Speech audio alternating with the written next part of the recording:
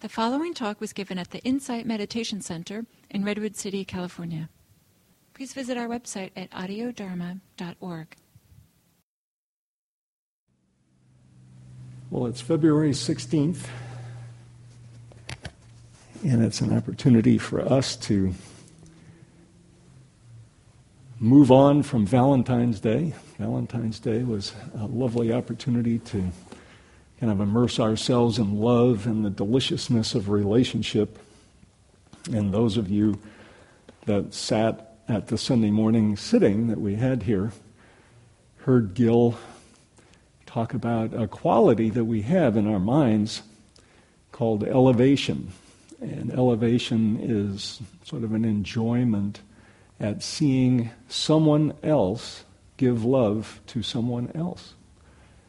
So it's a second person giving love to a third person, or appreciation, or doing something kind.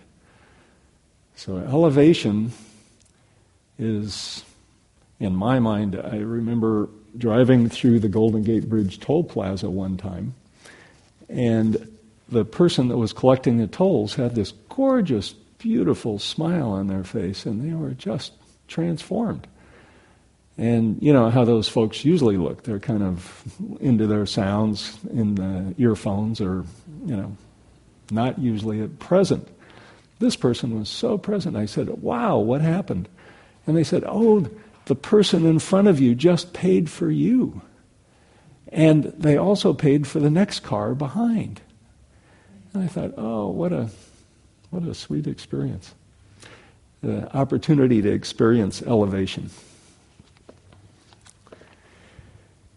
So today, it's 2 days past Valentine's Day, and I'd like to take the opportunity to reflect on what I'm calling comfort at a time of loss. So we'll take just a little bit of time to think about comfort at a time of loss, and I'd like to reflect a little bit on both the Christian, Jewish, and Islamic traditions, and also on our particular Theravadan Buddhist tradition. So what do we know from these traditional teachings about times of loss and comfort?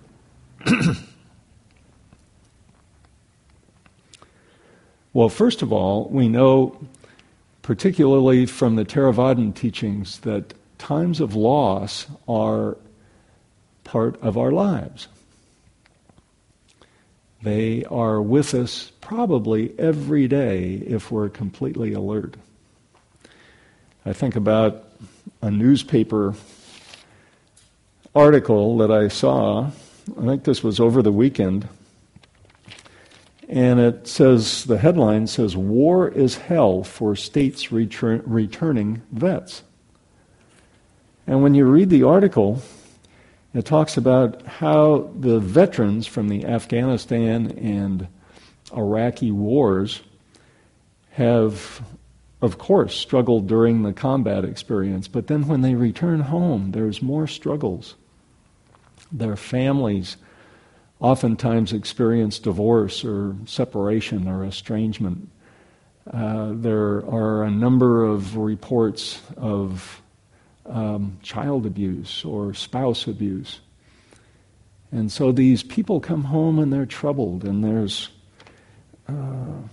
hell, according to what the headline said. So in our Theravadan tradition, the statement is made, and it was among the first of the teachings of the man that we call the Buddha, Siddhartha Gautama, 2,500 years ago. The statement is made that life has unsatisfactoriness. And in fact, as we are present for our lives, we will notice more and more unsatisfactoriness. The more present we are and the more aware and attuned, the more we notice that around us in this world are people that are experiencing hell. And that this hell is often connected with loss of something that we love. And so the first of the Four Noble Truths is that life does have an unsatisfactoriness to it. When this teaching was first translated from the original text, the Theravadan texts that had been preserved by monastics in Sri Lanka for thousands of years, the translations into English were done by people that lived in the Victorian age. And so it was kind of the late 1800s, British people who were there on assignment, or in some cases academics, or people that were interested in what these ancient texts had. The Theravadan texts had the Four Noble Truths, the first being this about unsatisfactoriness. And when the translation was made, they chose the word suffering.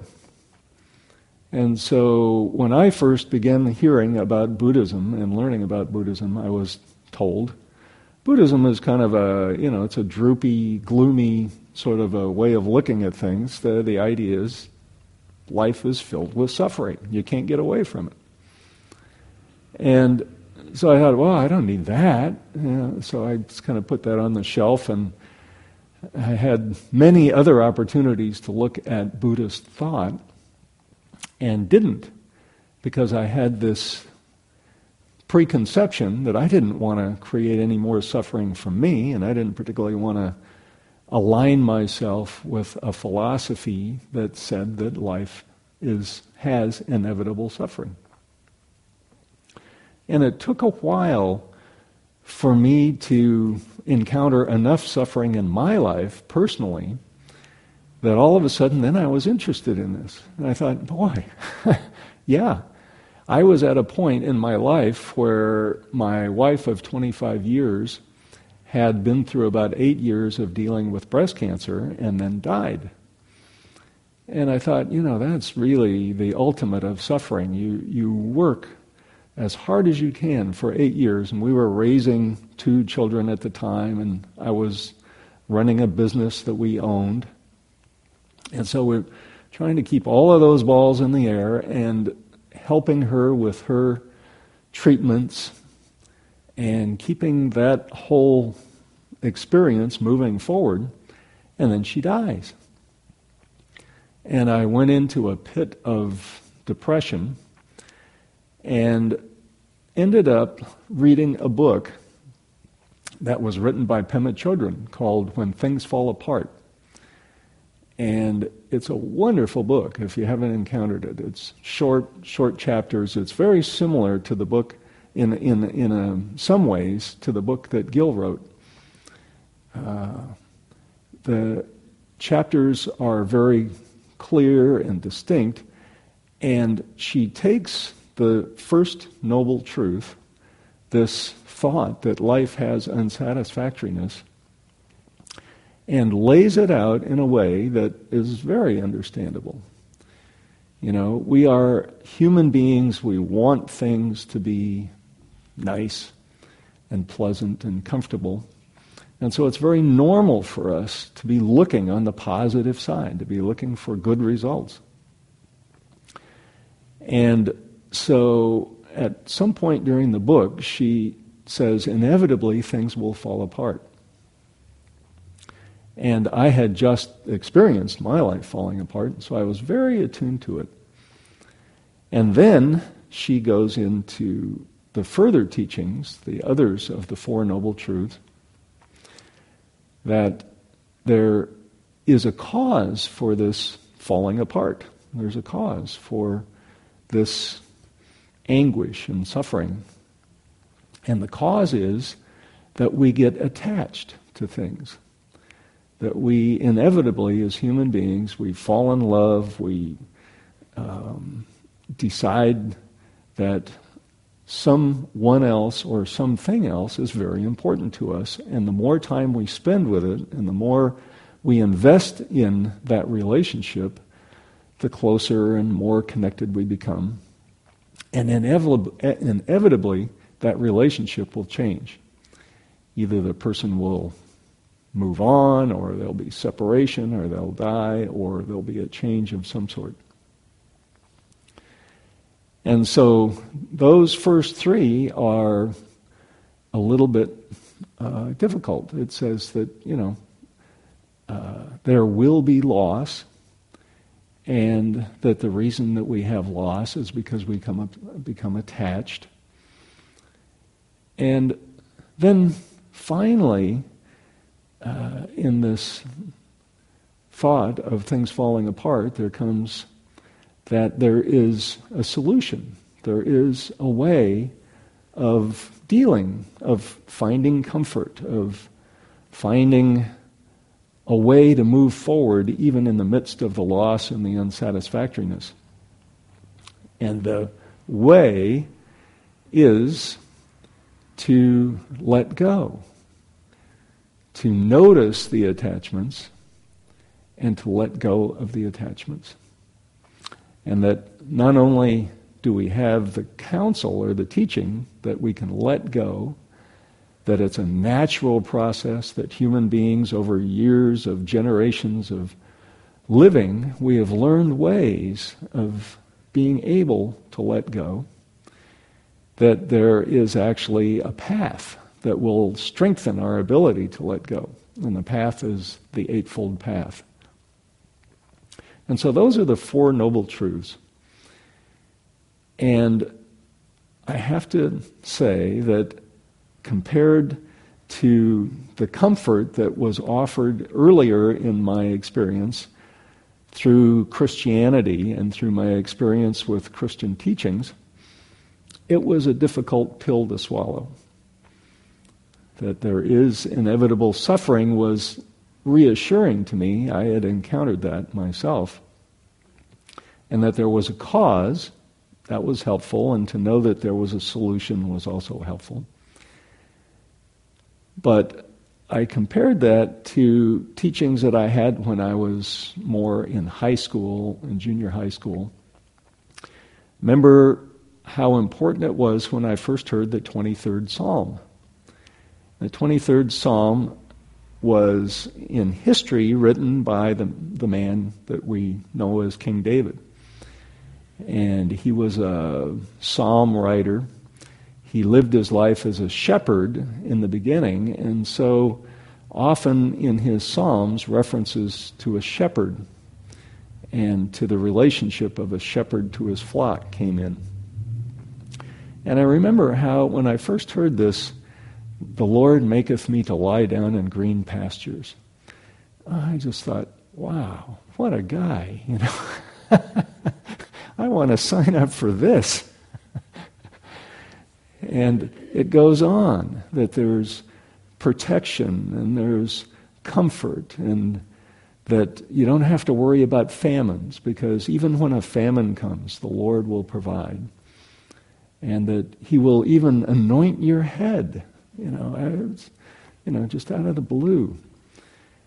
And so I now look back at that kind of comfort as being possibly helpful, but being more fantasy or more fictional and more mythical, that really life doesn't have anointing available to us without our participating. But the Buddhist tradition, the Theravadan tradition, says yes, that anointing is there, but it's at your own creation. It's at our own creation. So it's not some being or force in the universe that will come down and make us lie in green pastures and anoint us. But it is ourselves, by virtue of realizing that the loss, the suffering, the challenge that we have is inevitable. It's just going to be there. That's just the way life is. No apologies for it, no explanations for it. It's just to be in a human life, to be a human being, is to wish for good things for ourselves and for others, and therefore to find inevitable loss. And so the comfort then is, first of all, to wake up to the way things are, and then second of all, to realize that we, in ourselves, in our approach to the loss and the tragedy and the confusion and so forth, we have the capability of freedom, of being free of the tug, of the pain, of the suffering. So in a way, I think of the Theravadan teachings about comfort as being more harsh, but deeply comforting.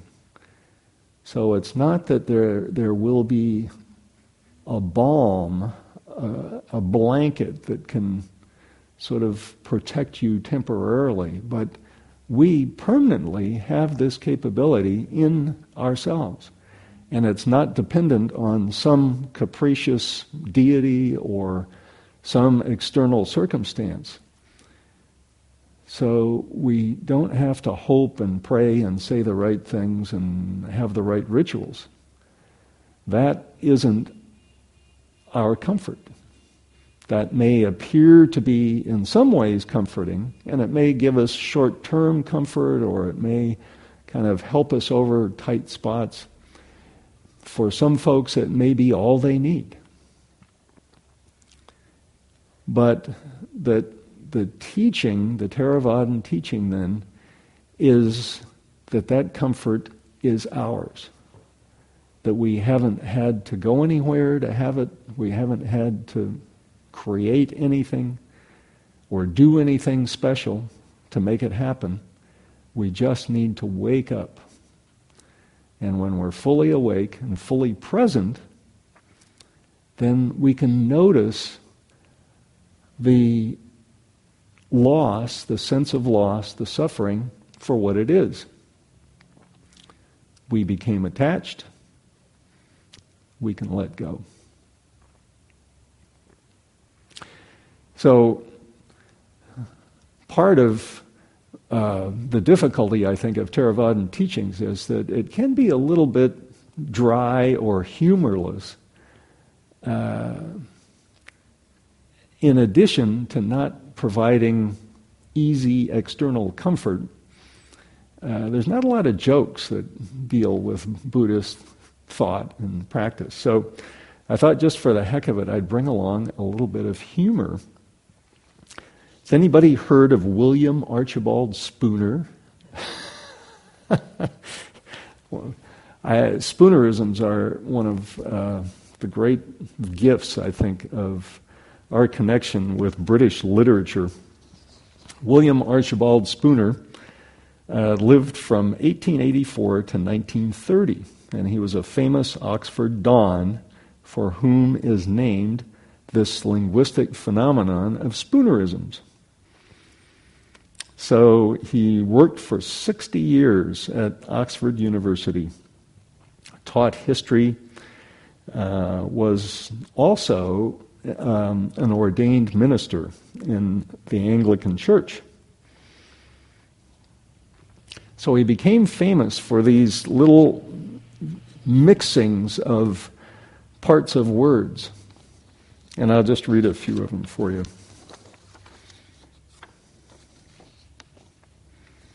So my favorite, in speaking of the 23rd Psalm, David, who wrote the 23rd Psalm, urges us to see that the Lord is a loving shepherd, and that the Lord brings us things like a loving shepherd would. He guides us in where we need to go. And even if we go through the valley of the shadow of death, that He's there and He's guiding us. So the Lord is a loving shepherd. Well, Reverend Spooner is very famous for, during one of his sermons, putting out very loudly that the Lord is a shoving leopard.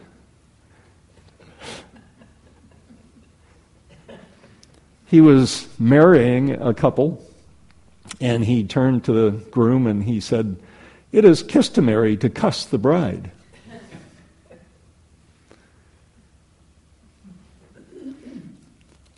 he was leading people to their seats, I guess, at the beginning of a service, just before the service. And he noticed that someone wasn't quite in the right place. So he said, "Pardon me, Padam, this pie is occupied. Can I sew you to another sheet?"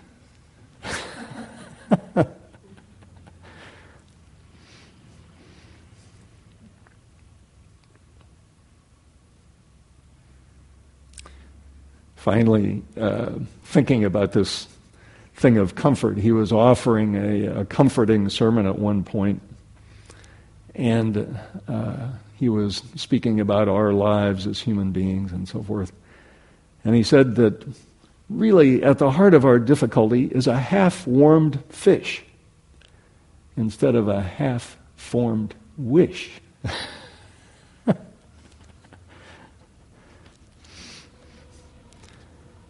He went to see his boss at the college, Oxford, at one point, and his boss was the dean of the college. And he blurted out, "Is the bean dizzy?" Well, Reverend Spooner, I think, maybe very innocently and unintentionally, had quite a following. People came from all over the country and came to his services in hopes of hearing one of these great Spoonerisms. The most interesting one that I have heard of is that he was offered dinner at a special remembrance one time, and somebody spilled wine on the tablecloth, and so he noticed that the hostess came over with salt and very quickly put salt on top of the wine. I guess that's the way you handle a wine spill on cloth. So the next time he was at a dinner, he accidentally spilled some salt on the tablecloth and poured wine on it.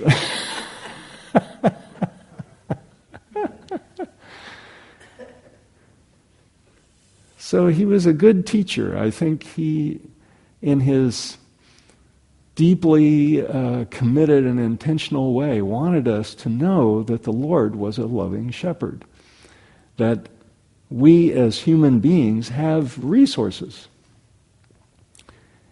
And so the Theravadan tradition changes the viewpoint from saying that, we have external resources, we have a shepherd who will guide and provide for us, changes that right around and says that you don't have a loving shepherd. And in fact, you can rely on the fact that you're going to get into tight spots. You may walk through the valley of the shadow of death, and it may be hard. There may be some hard times ahead. But that we do have the resource of our awareness and our ability to choose how we respond to external losses, tragedies. So it's interesting to compare the three traditions, Christianity, Buddhist, and Islam. All three hold very dear the 23rd Psalm and King David and his teachings about the Lord being a loving shepherd. So those three traditions offer comfort in a particular way. So what I'd like to leave us with today, before we get into an opportunity for exchange and response from you, is the teaching that, to me, is the counterpart to the 23rd Psalm that is very present in the Theravadan tradition. And this is the teaching of the 5 remembrances. So the 5 remembrances are a practice that we can use in our daily lives. The suggestion is that at least once a day, if we kind of remember these 5 remembrances, they'll reinforce us, they'll help us. They'll help us let go of childish wishes of the half-warmed fish that they'll let us go of these half-warm fishes and really find something more substantial, more effective, more present for us. So I'll just go through the 5 remembrances. And I'll put these in kind of the language of Thich Nhat Hanh. They're present in the suttas that were preserved for 2,500 years and that have been translated. The language depends on the translator and so forth. I think Thich Nhat Hanh, the monk who lived in Vietnam during the Vietnam War, now lives in France, I think he captures the language almost as well as it can be done. So the first remembrance is, I cannot avoid sickness. You remember that when the Buddha was Siddhartha Gautama, the prince, before he had gone through the change experience to become fully awakened, he came to a town and noticed a sick person. And he had never before seen a sick person. His father protected him. His father, the king, wanted his son to have nothing but positive experiences as he grew up. And so when the Siddhartha Gautama, young man, came to town and saw a sick person, it was quite arresting for him. What is wrong with this person? So he saw a sick person. And that was an awakening. It was a coming to reality, coming to presence. So the first of the remembrances is, I cannot avoid being sick. Second one is, I am of the nature to grow old. I cannot avoid growing old. So that was the second of the awakenings that Siddhartha had, was to see an old person. Never seen old people, only seen young. The third of the remembrances is, I cannot avoid death. I am of the nature to die.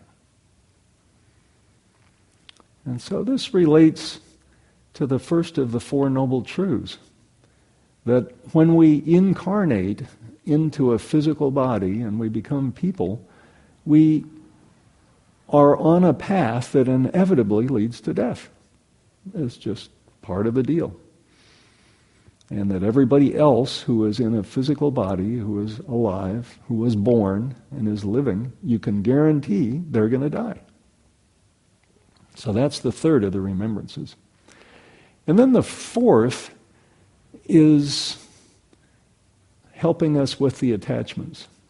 It says, all that I love and all that I hold dear is of a nature to change.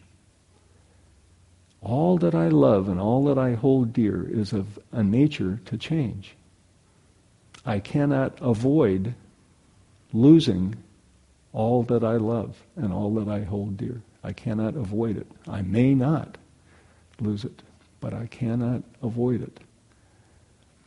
So our animals, our relatives, our children, our artistic creations, our bodies, all that I love and all that I hold dear is of a nature to change. And then finally, the fifth remembrance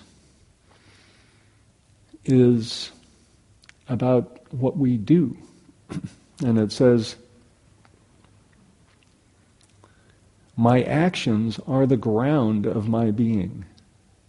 I cannot avoid the consequences of my actions.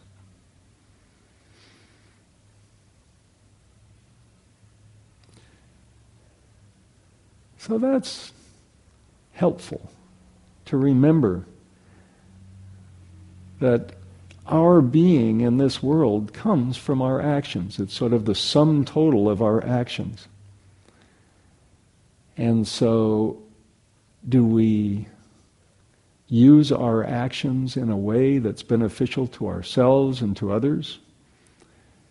Do we offer support and comfort? to others in the inevitable challenge of life? Do we offer support and comfort to ourselves? The Buddha very famously said, there is not a person in this world or in 50 universes, if you looked in 50 universes, who deserves your love more than yourself. So he's reminding us that we have this ability to provide support and comfort and love and nourishment and help to ourselves. And to not forget that is the beginning of our being a resource to other people. So those are the 5 remembrances. And again, completely objectively, I think you could stand back and you could say they're kind of droopy. They're a little bit sad, they're kind of harsh, I guess. Where's the balm from Gilead? Where's that honey from heaven? We want a little, something to hang on to, something to pump us up here. And the remembrances tell us that it's not outside. We're not going to get that honey coming from the outside. We may, if we get really lucky and something good happens, every once in a while, hey, that's good. That's all to the good. But don't get attached to it, because it's going to change. And so the 5 remembrances are our opportunity to sort of let go of wanting that comfort blanket, wanting to be Linus, dragging around that blanket all the time. And realizing that, the more comfort blankets we hang on to, the more trouble we're going to have, because it's going to wear out, or it's going to change, or who knows what. So those are some thoughts about comfort at a time of loss. And I hope that you have gotten the drift that there's, I think, some harsh news when we really see how life is, but also there's some really good news that when we really see how we are and what our human nature is, we have developed in ourselves and available to us skills for dealing with loss and tragedy. And so that inevitable unsatisfactoriness of life can be let go of.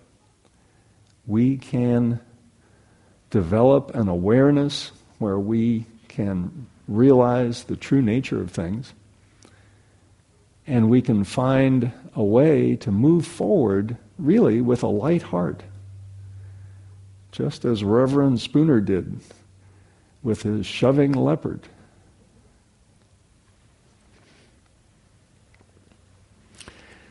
So those are my thoughts, and I know that we all have had experiences with dealing with when things fall apart, and have found our way through. We wouldn't be here today had we not found resources in ourselves to be able to sit and meditate. I often say to people, if a person is a meditator, you can guarantee that they've got some strength and some character.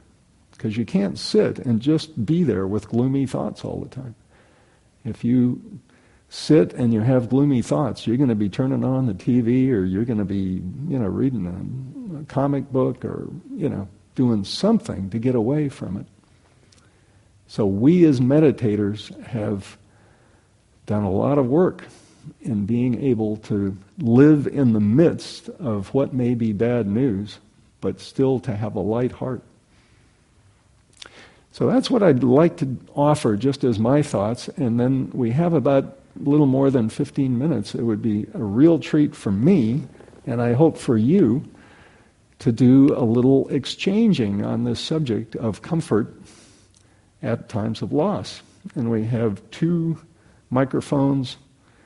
I'm going to push this one to green for on, so this one's ready to go. Who can I pass this on to? We'll use the microphones because we are recording this talk today. So it'd be very helpful to have your thoughts and use the microphone. So, thanks for coming over to get it.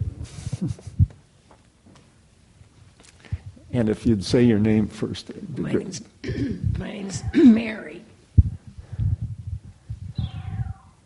Oh. That's not me. Is that the microphone? Huh? I don't know. We'll see what happens. Yeah, talk right into it, Part of the idea that we cannot avoid the consequences of our actions was very freeing for me, because it was also tremendous responsibility. When I stopped, I come from a tradition where I grew up thinking of God as a punishing God.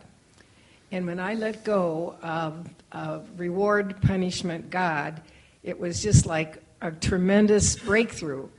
But that meant for me that I had to take responsibility. It wasn't Satan or anybody else making me or tempting me to do something. It was my self-centeredness. And that was also freeing, although it added a lot of responsibility. So I can't avoid, nobody's out there punishing me, but there is a consequence to myself or to others when I'm self-centered. And strangely enough, as I say, that's been freeing. And I'm reading a book by Pema also. It's called Start Where You Are. Mm-hmm. And it deals with this Tonglen. Tonglen, is that Tonglen, where you take in the sufferings of others? Tonglen, I think. Tonglen, yes. Yeah. And the resources we have to grow up are just, I'm so grateful for all the authors and all of the speakers that have helped me grow up. Wow. Thanks, Mary.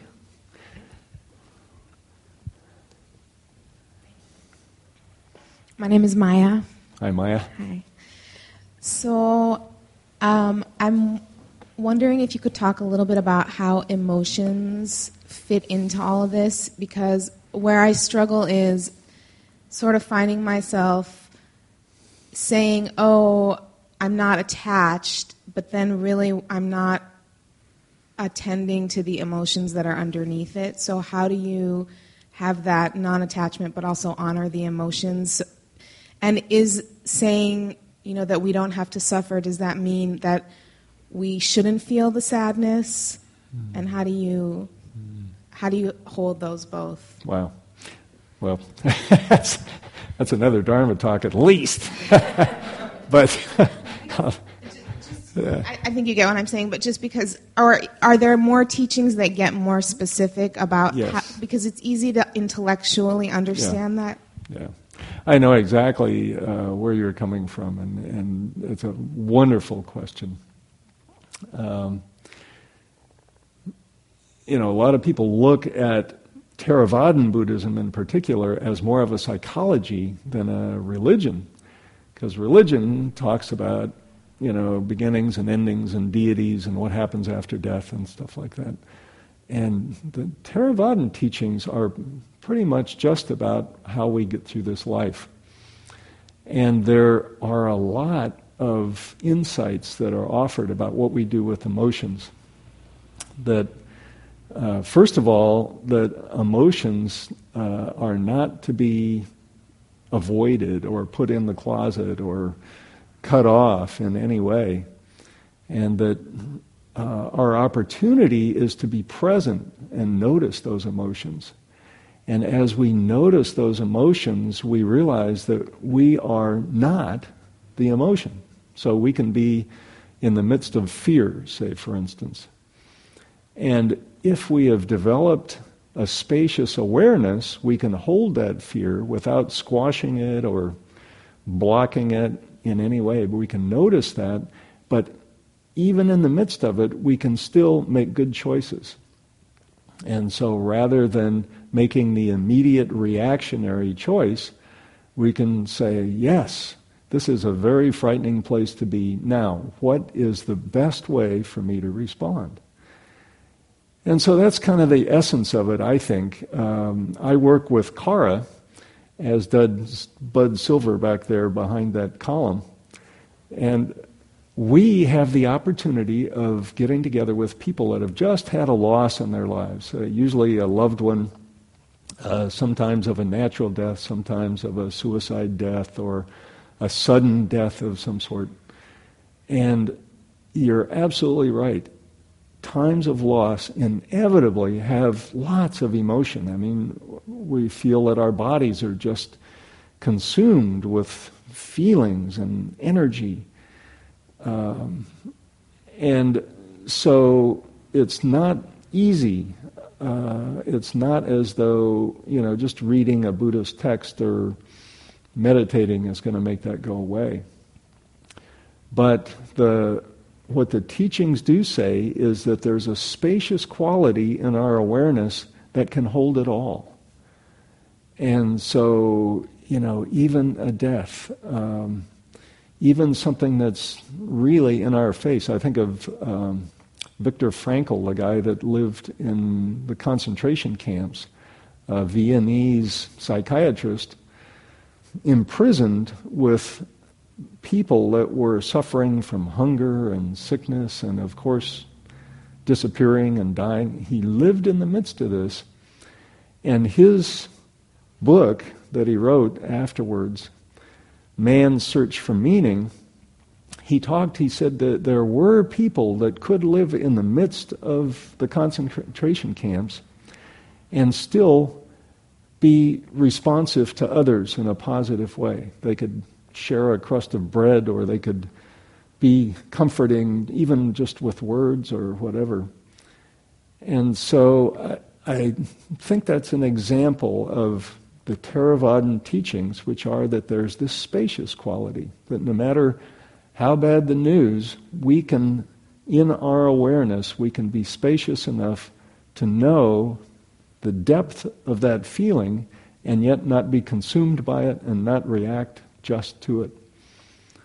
And so that's the work that Bud and I do at Kara, is helping people develop that spacious quality so that even though they've just lost their spouse or their child or whatever, that they can begin building around it. They can find opportunities in life, and that they can live intentionally, and that they can choose.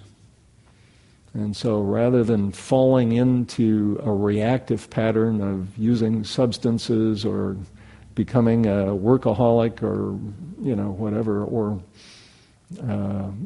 rather than making unhealthy decisions, that we can continue to make healthy decisions that lead us to freedom and are good for ourselves and good for others.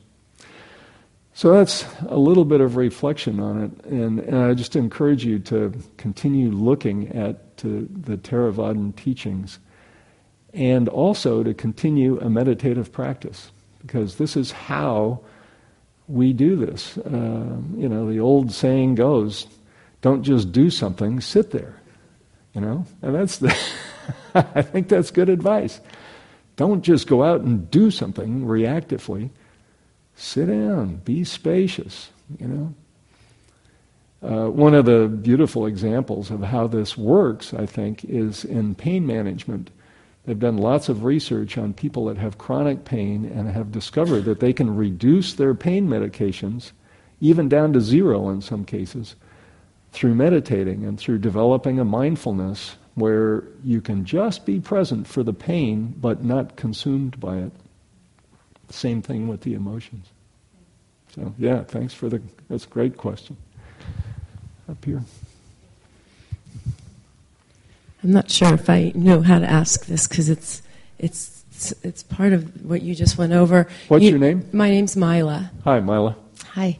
I understand the making space and having you embody the entire thing, but how do you actually make the space and limit it in a way where it's there, but you're not really feeling it because you're intellectualizing what you need to be and say, and how you want to respond to something without actually, I guess you're detached from it, but in a way, I see the confusion, or for me, you want to feel it, but you're splitting yourself from it, even though you look at it as something that's part of you, but in a different space, not necessarily at that moment.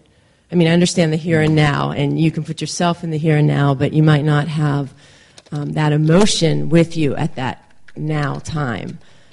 It's just a really, I can't really grasp it. Well, it's a challenging concept. The idea is that you don't separate yourself from your emotions or your pain, or you don't separate yourself from it. You just realize that you're a big enough self that it can be within you, it can be part of you, but it isn't only all of you. And so that's again,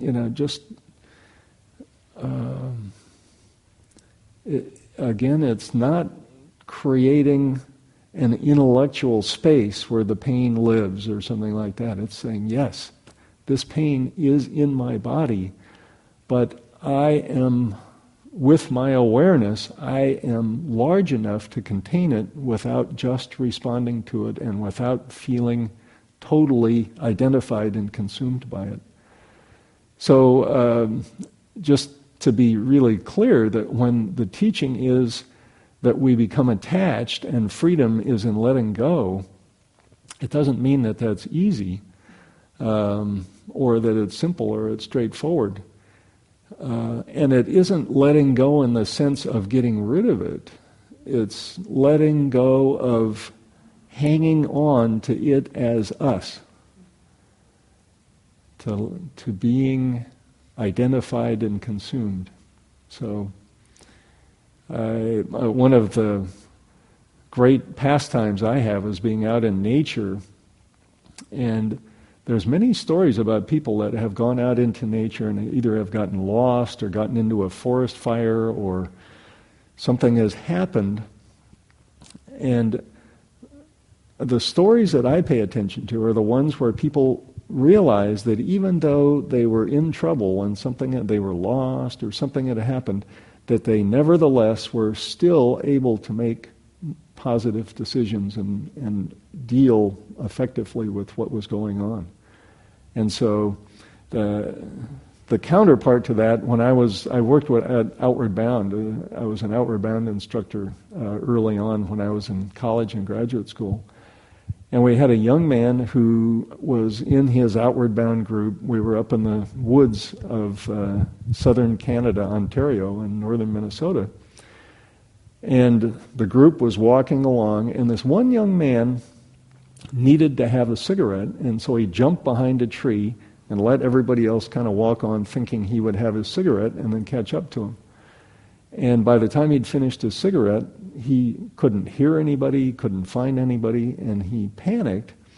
And in one hand he had a compass, and in the other hand he had a map, and he started running, fell, left the compass, left the map, just kind of left them where they were and kept running. And eventually, 3 days later, we found him out in the middle of a swamp, and he had bug bites all over him, and he had gone through a very difficult experience. And so, I think that's the counterpart. That's this thinking, oh my gosh, this fear that I have is me, and all I can do is just run, And so what the invitation of the teachings of 2,500 years is to realize that panic is very profound and very urgent, but it's not just us. It doesn't determine us, and it doesn't determine our response. And we can make an effective response, even in the midst of all of that panic. So I hope that's helpful. It's not easy, and I know from sitting long retreats that it's a work. It's a work. It takes a lifetime, I think, to come there. But I do see that living intentionally in the midst of the pain and the confusion and the loss and the tragedy is really a gift. I'm glad somebody told me that I can do that. Because I can't always do that, but it's a challenge, and hopefully I can do that as much as I can. Well, we're just about out of time, so let us get into a meditative posture, and we'll have just one last little sharing of merit in the tradition.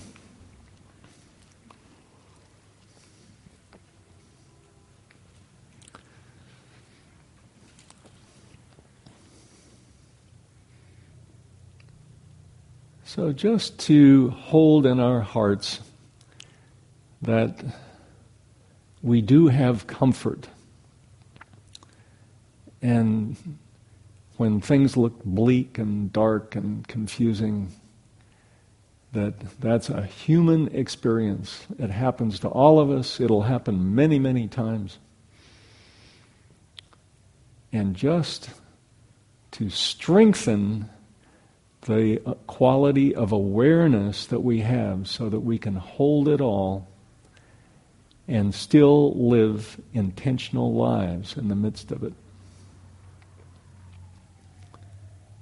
And that the wish that this teaching and any value that has come from our being together today is available to all people in our world through the lives we touch and even lives that we don't touch. That there is a message, there is a way to find freedom in the midst of times of loss. And that hearing and knowing this way is an opportunity for us all, that we may all find freedom in the midst of the challenge of human life. So this sharing of merit, sharing of value, may all beings be safe from inner and outer harm. May all beings be happy just as they are. May all beings be healthy and strong. May all beings be at ease, living vibrantly in the world, just as it is, just as the world is. And may all beings be free. May we find the way to let go of confusion, let go of longing, and find freedom in this very life, today, all of our everyday experiences, and may all beings in the world find that freedom.